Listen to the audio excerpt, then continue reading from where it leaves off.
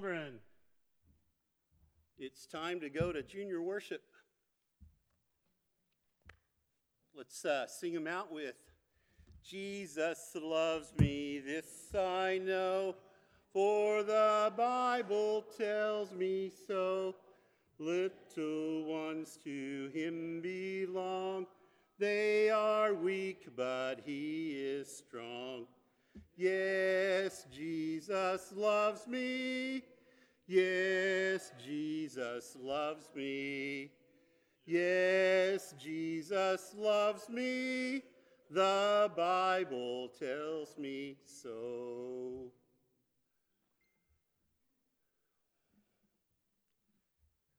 Well, good morning. If you've ever wondered what 10,000 pieces of candy look like in one place, this is what it looks like. 10,000 pieces of candy all bagged up, a whole bunch of jelly beans right over here, and we stand ready. But remember round of applause. You know, we have it on the candy thermometer over here showing the 1,200 pounds of candy so that we'll know. Hey, you know what? Back in the day when we were getting 2,000 pounds, we had around 400 people showing up on Sunday morning. You guys have done a great job of making the miracle of the candy happen. You know, also, I just can't wait to see the crowd tomorrow night. Can you believe it? We get to invite the neighborhood here. And along with that, we have a great responsibility. And so what we want to talk about is embracing the truth today. And as we talk about embracing the truth, I want you to know there are two things that you can trust. First of all, the Word of God is true. The Word of God has been handed down from time eternal to us today in a very good manner, a very precise manner, so that we can actually respect it and know that it is true. But more than that, what the Bible has taught us through all 66 books, from the beginning to the end of Revelation, is that Jesus is the truth. Jesus is the truth. And that's going to be the most important thing for you to take home today from this message. There are going to be naysayers in this world that are going to tell you that there are going to be many ways to get to heaven. We're going to propose today that there is one way to the Father. So as we seek to reach out, and we are seeking to reach out this week in a big manner, we must know what we believe, and we must express it with confidence. We can't be mamby-pamby about it. We can't be willy-nilly. We got to know what we believe. We have to look people in the eye and tell them that Jesus is Lord, that Jesus is King, and that Jesus rules our lives. We have to be that confident in it. Now, as we are doing that, how do we do that? Well, I believe we must use the Word of God to live the lives that God wants us to. The Word of God, we should reflect on the Word of God, read the Word of God, meditate on the Word of God, so that we know what direction God wants us to go. Now, is there Scripture that actually backs that up? Because when we do something, and as we live out our lives, we do want it to be predicated on the fact that it is guided by something more than just my feelings. The Apostle Paul, as he was in his last days, as he was getting ready to go home to our Lord, sent a letter to Timothy, and that book is 2 Timothy. In 2 Timothy 4, verses 2 through 4, he said this: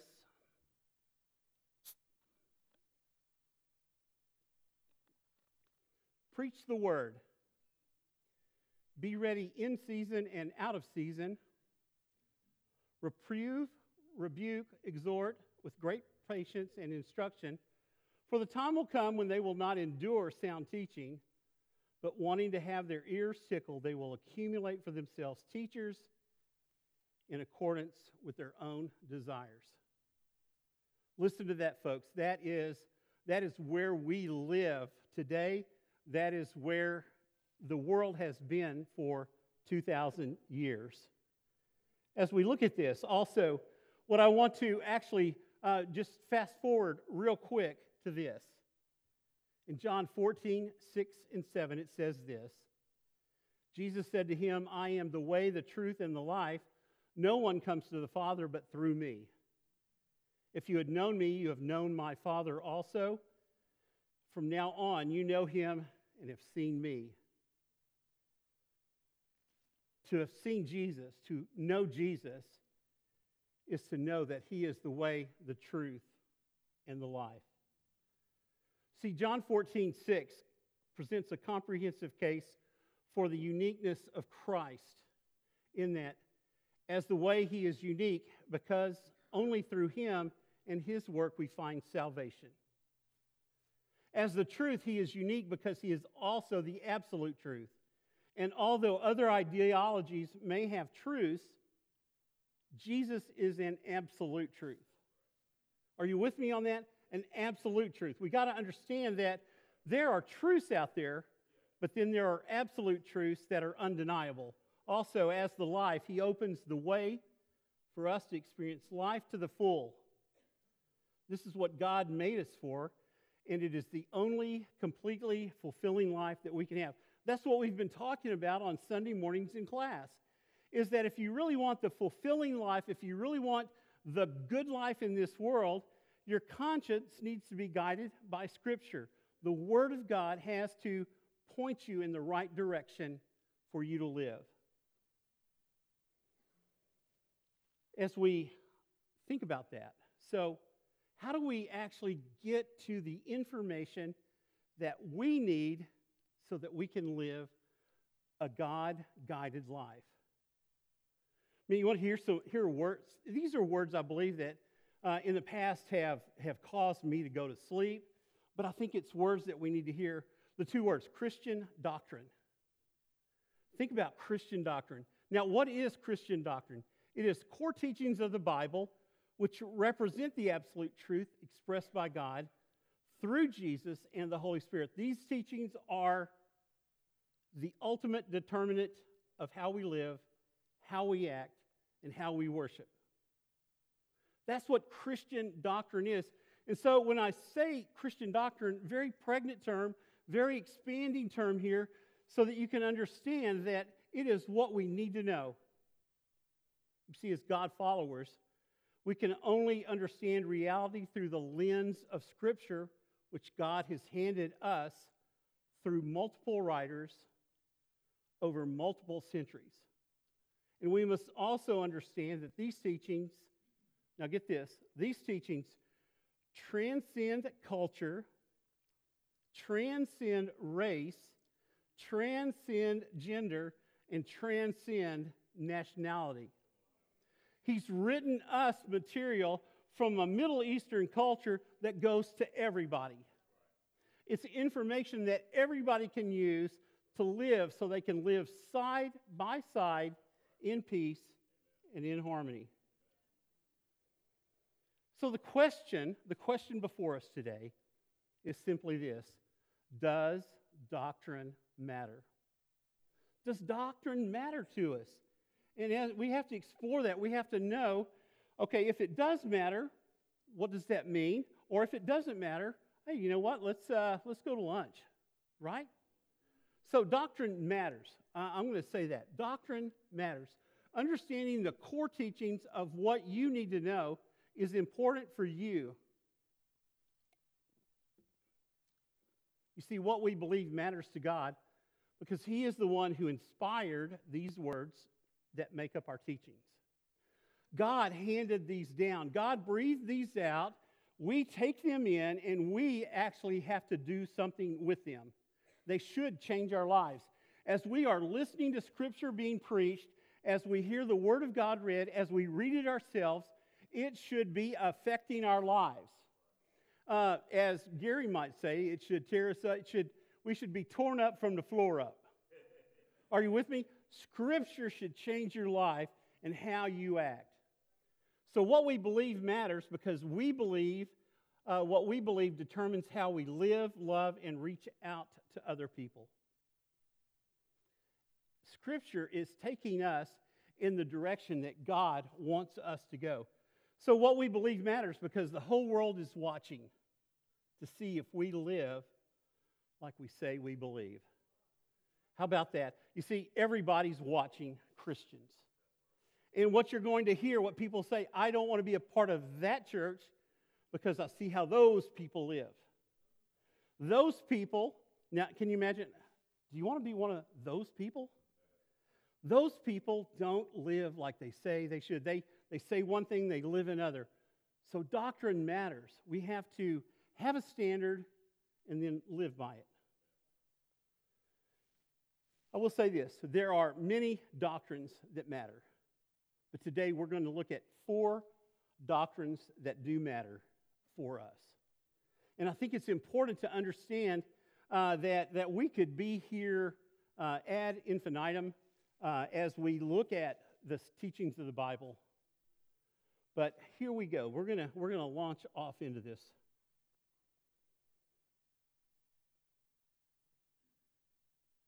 The first thing I want to do as we preface this is the price paid to purchase our forgiveness was the greatest sacrifice in history. The idea of the cross is what has led us to who we are, what we believe, and what we stand for. And as we talk about this price that was paid for our forgiveness, we land in Romans 5:8. You see, but God demonstrated His own love for us in this, that while we were sinners, Christ died for us. I'm going to tell you that is, to me, something that is, first of all, it's appealing, but the second thing is it saddens me because I sinned and Jesus had to die. So the life and the blood of Jesus Christ, God's one and only unique Son, is what saves us. The depth of God's love can be seen in blood and the brutality of the cross.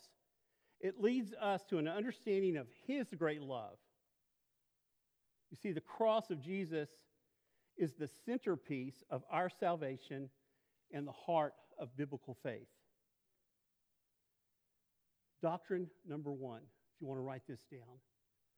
God's love for us is greater than we can comprehend. It's greater than we comprehend. We can't really understand the riches and the depths of His wonderful love for us.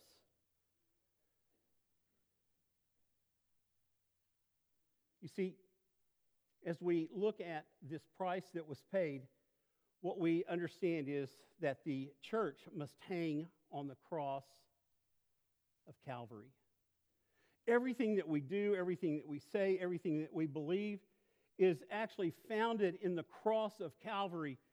And it's a system that is based on looking at the grace of God founded in the corruption and the brutality of man. And that, my friends, is hard for us to wrap our heads around. You see, though, where we've landed in 21st century culture, though, is in a menu-based religion, and we are at a constant battle with this. Because we have Christians today that are saying the cross is barbaric. That surely God would never really have sent His Son to the cross because of the ultimate torture and brutality of it. Some Christians today even say that God sending Jesus to the cross is relational abuse. Look how He treated His child. Then there are some Christians today that believe that we can pick and choose what we believe. We can actually go to the menu of all the beliefs in all of the world, and we can pick them out one at a time and say, this is good, good for me, good for me, good for me. What we have to understand, though, is God set up a sacrificial system for powerful and graphic reasons that pointed us ultimately to the cross where Jesus was crucified for our sins. God purposely sent Jesus to the cross. He purposely had him beaten before the cross. He wanted us to understand that the blood was real, that was on the cross, that actually is payment for our sins that make us white as snow. You see, God foreshadowed the redemptive plan that was to come with His Son. You see, it didn't just happen in AD 33 when Jesus was 33 years old. We can go back 750 years and go to the time of Isaiah and look at Isaiah 52 and 53 and actually have the full account of the cross explained to us. God set forth action in motion for the redemption of mankind. You see, the Word of God teaches that the sacrifice of Jesus was necessary for our salvation. We can't go to the menu and discard things. We have to believe what the Bible says. We have to read and understand it and be willing to take it in. Again, Romans 5:8 through 10. God demonstrates His own love toward us in that while we were yet sinners, Christ died for us. Much more then, having now been justified by His blood, we shall be saved from the wrath of God through Him. The cross is necessary. Why? So that we can be justified and so that we will not experience the wrath of God. Who in here wants to experience the full wrath of God today? No? No one? Okay. Good. I'm glad you're with me there. Notice this. In this, it says, while we were still sinners. While we were still sinners, while we were still opposed to Jesus, while we were still at war with God, God was doing it anyway. God was moving forward with His plan. You see, God's plan is marching on, and we are saved from the wrath of God in spite of ourselves. We are going to be looking for sin. The easiest way to deal with sin, my friends, is to yield to it. Oh, did you catch that? It's not the best way to deal with sin. It's the easiest. God saves us from us. And we need to be saved from ourselves, right? If we're left to our own devices, we are going to mess things up big. 1 Corinthians 15, 3 through 5 says this, "For I delivered to you as first importance what I also received, that Christ died for our sins according to the Scriptures, and that He was buried, and that He was raised on the third day according to the Scriptures." The death, burial, and resurrection has to be something that we believe in. We can't believe in the swoon theory or some other way for Jesus to come out of the empty tomb there. We have to believe in the death, burial, and resurrection of Jesus Christ. It is Him dying for our sins and then showing us that death no longer has victory over us. Death's sting has been put away. Again, three important things to know. Christ died for our sins, He was buried, and He was resurrected. Can I get an amen there? Okay, He died, He was buried, He was resurrected. No more power over death. If we believe in Jesus, we are going to be raised with God. You know, there are other evidences of His great love. Hebrews 9, 15 through 16. Gary, you know this one well, I'm sure. "For this reason, He is the mediator of our new covenant, so that since a death has taken place for the redemption of the transgressions that were committed under the first covenant, those who have been called may receive the promise of eternal inheritance." He is the mediator. He is the go-between. He is the attorney. He is the one that is speaking on our behalf to God. We need someone to actually represent us before God, because if we're left to our own words are not going to penetrate up to God. God is looking for Jesus to interpret for us and bring the case for us so that we can be saved. 1 Peter 3:18, for Christ also died for our sins once for all, the just for the unjust, so that he might bring us to God, having been put to death in the flesh, but made alive in the Spirit. Died for sins once and for all, the just for the unjust, having put to death in the flesh, but then we are made alive in the Spirit.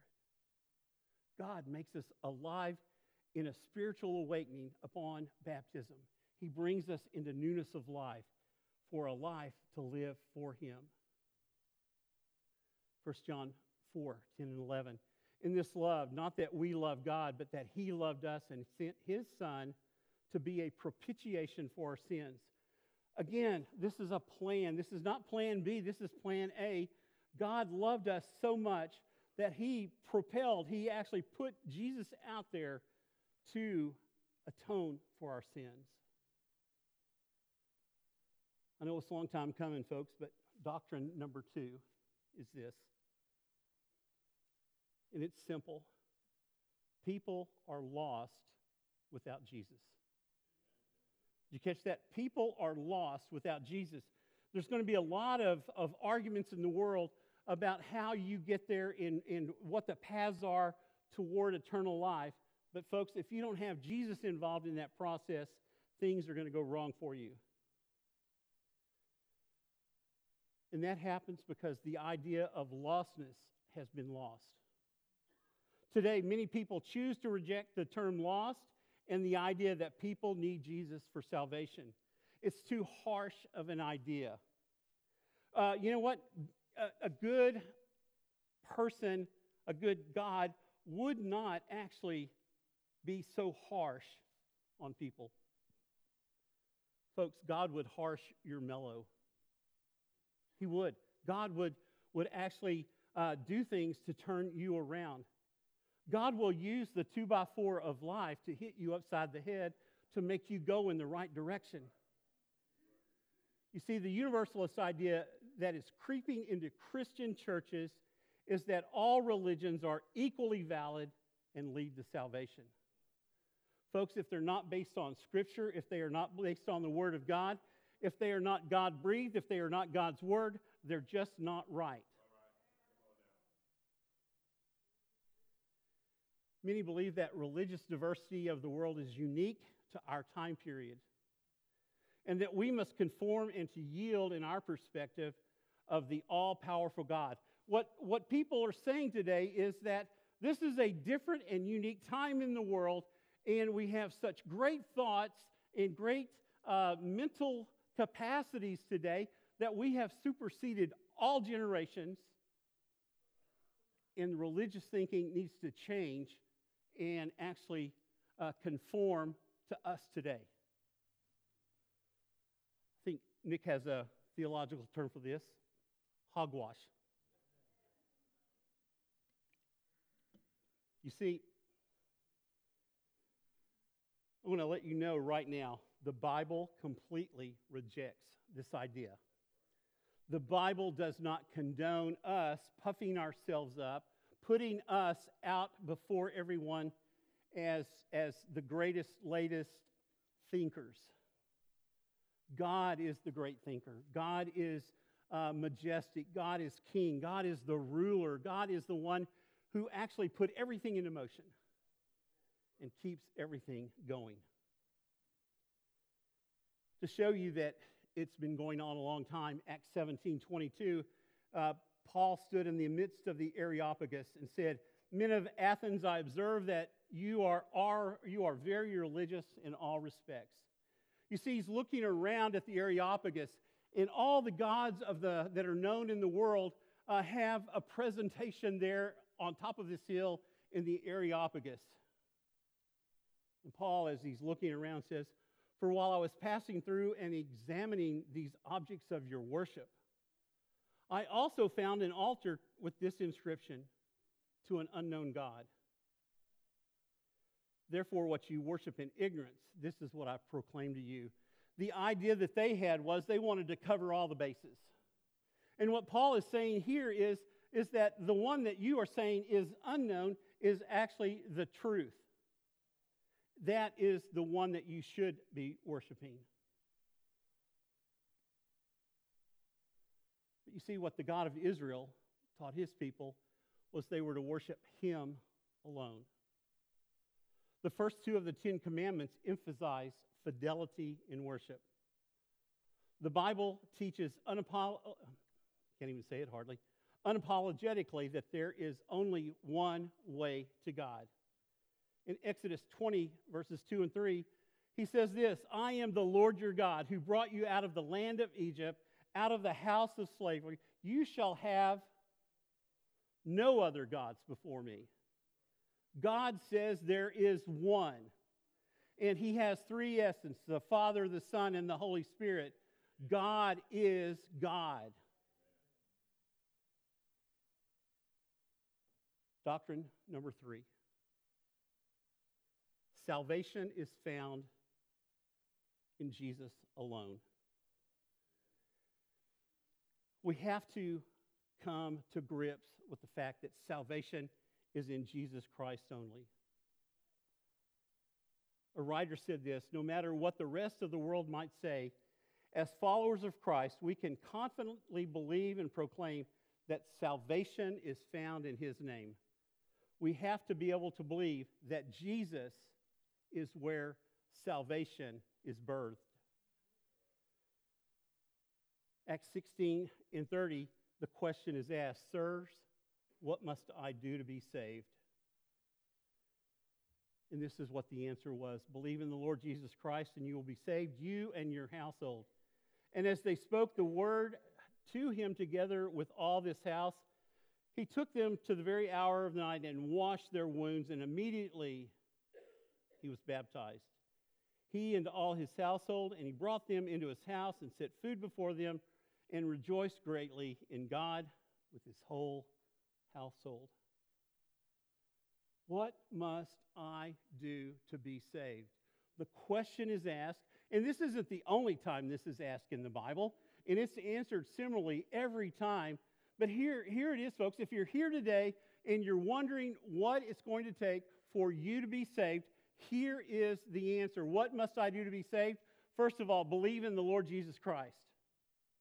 And we're not talking about a mental assent, a momentary grasp of a subject. We're talking about believe. We're talking about have faith, putting all your stock into it.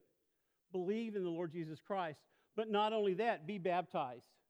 Romans 6 is going to tell us to go down into the watery grave of baptism so that we can be resurrected into newness of life. Now, I like the third one here that they have here. It's celebrate. They did this and then they worshiped. You see people come up out of the baptistry. They've been washed clean from their sins, and they are rejoicing because the burden of death, spiritual death, has been lifted and their souls have been freed. Celebrate.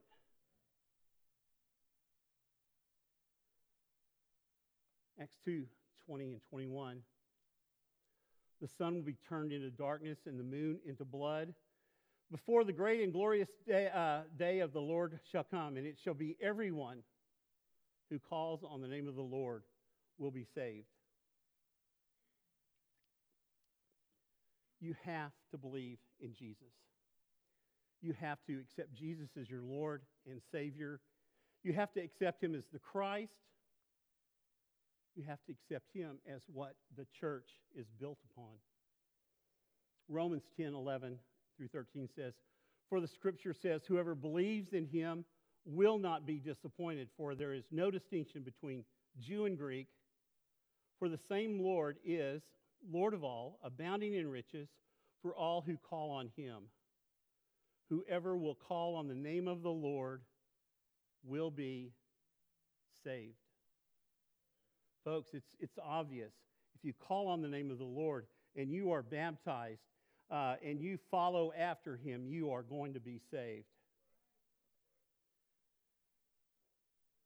See, folks, what we can say today, unapologetically, that we can say with full force is that Jesus is the only Savior. That Jesus is the only unique way to relationship with the Father.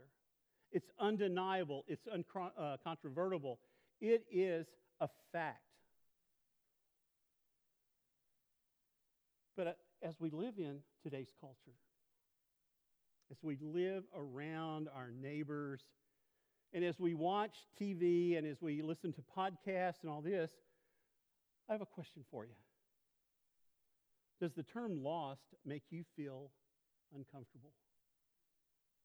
The idea that you may be actually looking at someone as less than you because maybe they don't believe what you believe. You see, today I believe that because of the propaganda of the information that is flowing in and pressuring us, I believe we are uncomfortable with the pronouncement of eternal lostness on other people. It's uncomfortable to let people know that they're lost. We are also uncomfortable with the idea that friends and family could be lost. And what we will do many times is try to make excuses for friends and family to get and squeak by into the kingdom of God.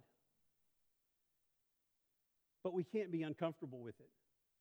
We have to look at what Scriptures say, make the determination, and let God actually be the judge. After all, it's not going to be our decision. But the fact of the matter is, the Scriptures are out there, and we can be comfortable with other people being lost because God is comfortable with it. You see, Jesus is the only way. We can't be led to believe that the offer of Jesus is just a better earthly existence only. Jesus is offering a life in a realm that is hard for us to understand. We can't just believe that belief in Jesus is going to cause a better life and it's not going to have an eternal consequence to it. We can't let that, that's wrong-headed completely. You see, Jesus is talking about a forever existence, an eternity with God in heaven. He's not talking about what goes on here, but there, in the there and then. You see, we cannot undermine this doctrine. It is very core of what God wants us to know, to claim, and proclaim. I know you've been wanting to get here. Doctrine number 4. Doctrine number 4 is pretty simple. And I'm going to just say it outright. Heaven and hell are real.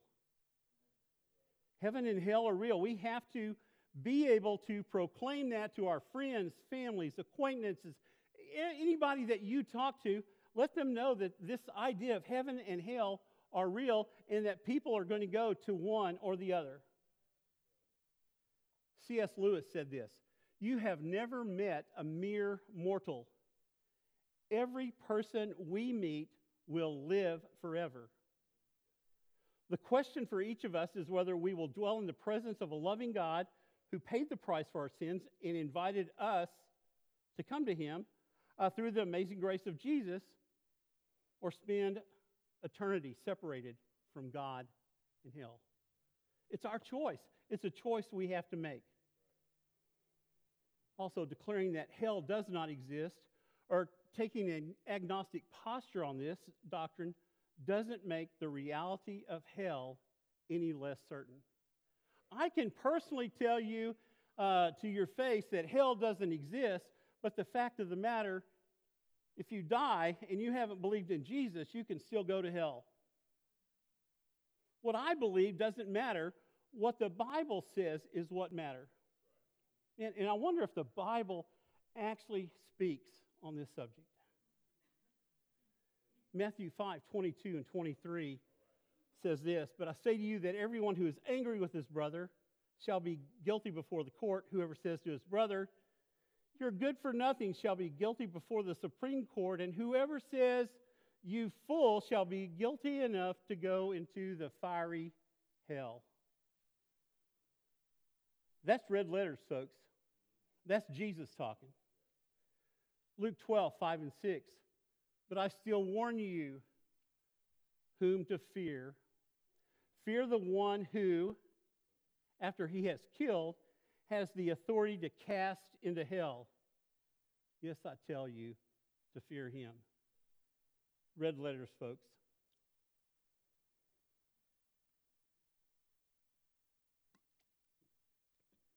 Mark 9, 43 through 47. If your hand causes you to stumble, cut it off. It is better for you to enter life crippled than having two hands to go into hell, into the unquenchable fire, whether their worm does not dust, the fire is not quenched. If your foot causes you to stumble, cut it off. It is better for you to enter life lame than having your two feet and to be cast into hell, where the worm does not die and the fire is not quenched. If your eye causes you to stumble, throw it out. It is better for you to enter the kingdom of God with one eye than having two eyes to be cast into hell. You can only guess who said that.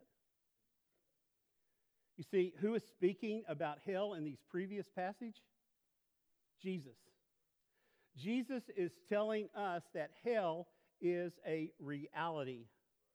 Hell is a reality, folks, and we have to come to grips with it. Just because it is distasteful in 21st century culture doesn't mean that it doesn't exist. The Bible tells you that it exists. The doctrine that people are lost without Jesus is certainly not the only doctrine of the Christian faith, but it is an essential teaching of Jesus. You see, Jesus taught that hell is real, and real people spend eternity there. You see, if we love people, our hearts should push us to outreach. I'm an outreach minister, okay? I'm going to have to get my shameless plugs in here from time to time. You know, the reason all this candy is out here is that we want to introduce people to Jesus Christ. Do we want to introduce them to Jesus Christ just because we need more friends in this world? Well, maybe, but the fact of the matter is I'm concerned that they're going to hell, that their souls are going to end in that descriptive state of being within unquenchable fire. See, if we believe that there is a real heaven and hell, we should be moved to evangelize and reach out in the name of Jesus.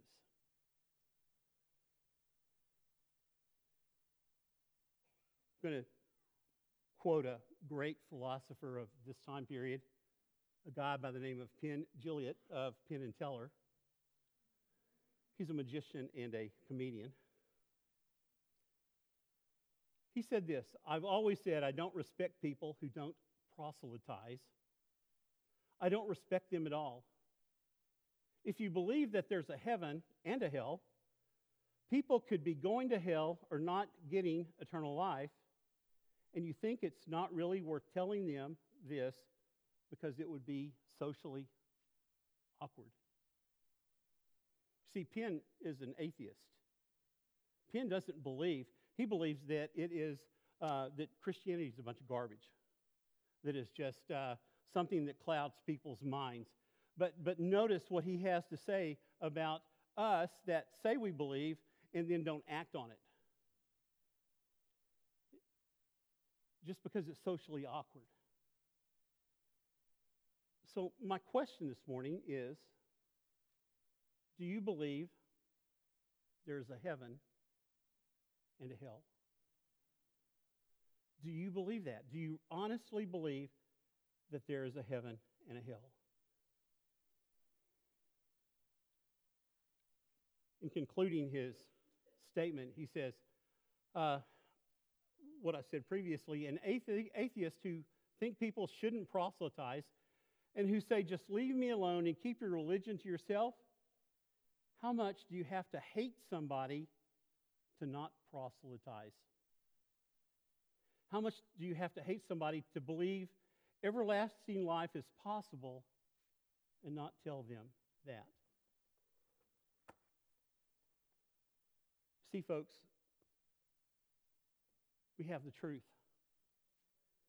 And Jesus says, I am the way, the truth, and the life, and no one comes to the Father but by me. It's also said in the Bible that every knee should bow and every knee should bend, and we should proclaim and believe that Jesus is Lord. Christ died for our sins.